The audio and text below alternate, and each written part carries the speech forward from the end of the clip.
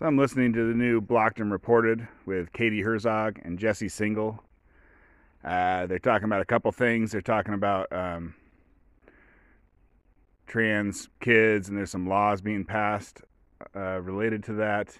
And then they're talking about a college professor in Washington, state of Washington, who got canceled on from a Zoom call. And so Jesse Singal, he's like a reporter. He was tweeting opposition to, I think it's Arkansas and North Carolina are doing some legislation about trans kids. And so I don't know exactly what the bills are about, but those are both Republican legislatures, so you can get the idea. This isn't.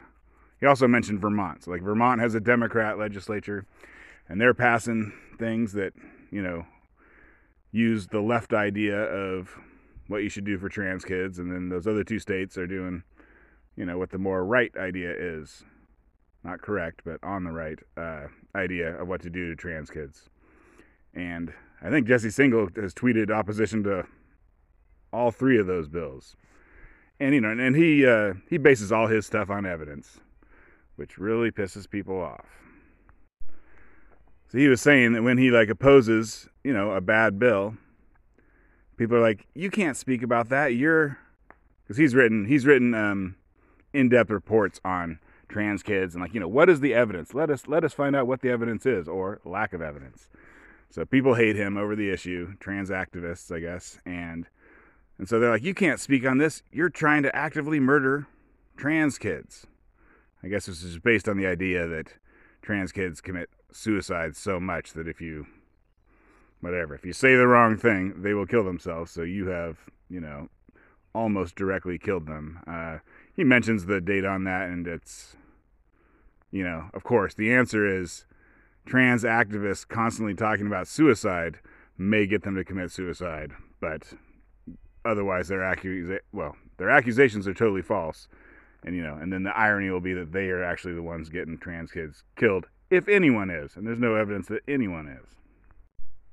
And Katie Herzog, who I think is the most right-on media person in the world right now that I've heard, she will say what the truth is. Sometimes she'll be quiet because she knows what the truth is, and something that really can't be said. But she'll either speak the truth or be quiet, and thereby speak the truth. I mean, no one can compare to her. In this episode, she doesn't say a ton. She's mostly goes like, is there evidence for that? Jesse's like, nope. Is there evidence for this other thing? Jesse's like, nope. Is there evidence this way, that way? She mostly just asks, is there evidence for any of the stuff that people are saying? And the answer is no, because he's the guy who really studies it. And then their second segment is about a teacher who got canceled. And so her community college, some super woke community college, had a Zoom call with hundreds of people where they all had to listen to some sort of white fragility thing, telling them, the usual stuff. White people are evil. White people are evil. You need to look at your navel and contemplate your evil belly button. So one of the teachers is like, hey, can I talk? And they're like, I guess the person in charge, the outsider brought in to do the seminar, was like, didn't know who she was, and was like, yes. And so she's like, all this talk about race, I mean, maybe we should be talking about, helping people who are poor and, other super reasonable critiques of what the lady is saying. Her idea is everything's about race. And it's like, well, what about this? What about that? You got evidence? And so, anyways, the school blew up. She can't teach anymore. The school blew up. Someone who reported her said that she was her heart was palpitating and she was having feeling dizzy and panic attacks or something, hearing these ideas of are you sure this is a good idea? Basically is what she said. And, that causes some people to have panic attacks. Okay, so to kind of tie this stuff together is who's killing kids? That's that's a go-to accusation. Person you don't like is asking for evidence. You just say, you're killing kids. And you're like, and you drop the mic and you're like, I won that one. I said they're killing kids.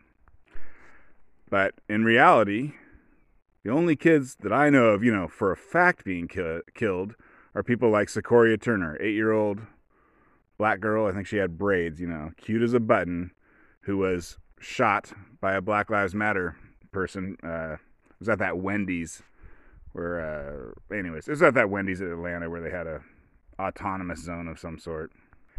And then there's the increase in homicides among black people in America, which is 2,000 since May 2020. And, anyways, there's lots of little kids in there. There's toddlers, there's infants, there's 6-year-olds, there's every age. Maybe it's mostly men in their late teens, early 20s, but there's kids in there. There's kids in there all over the place.